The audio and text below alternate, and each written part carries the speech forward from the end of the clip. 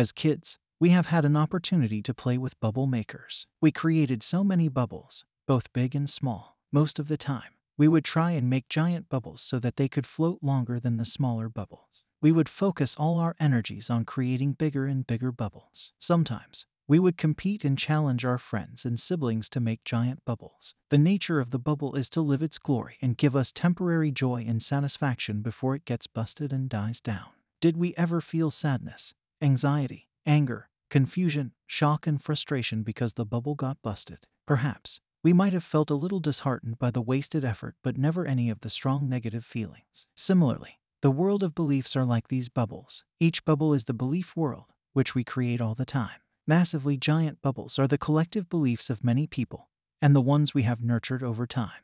Only if we can see them as bubbles can we easily move in and out of belief systems of our creation as well as the creations of others. Some common examples of a massively big bubble are beliefs around the economics of a country, and an organization and beliefs around culture. Do you see how we have made it our own? In other words, we have identified ourselves with them for so long that we have forgotten it is a bubble. Remember, the example above shouldn't make you conclude. These bubbles are neither good, bad, or ugly. They are just bubbles. Becoming aware of this is when freedom starts to dawn on us. Most people create these bubbles and invite us into them so that they can grow big, and they can derive a sense of joy and satisfaction from influencing large groups of individuals.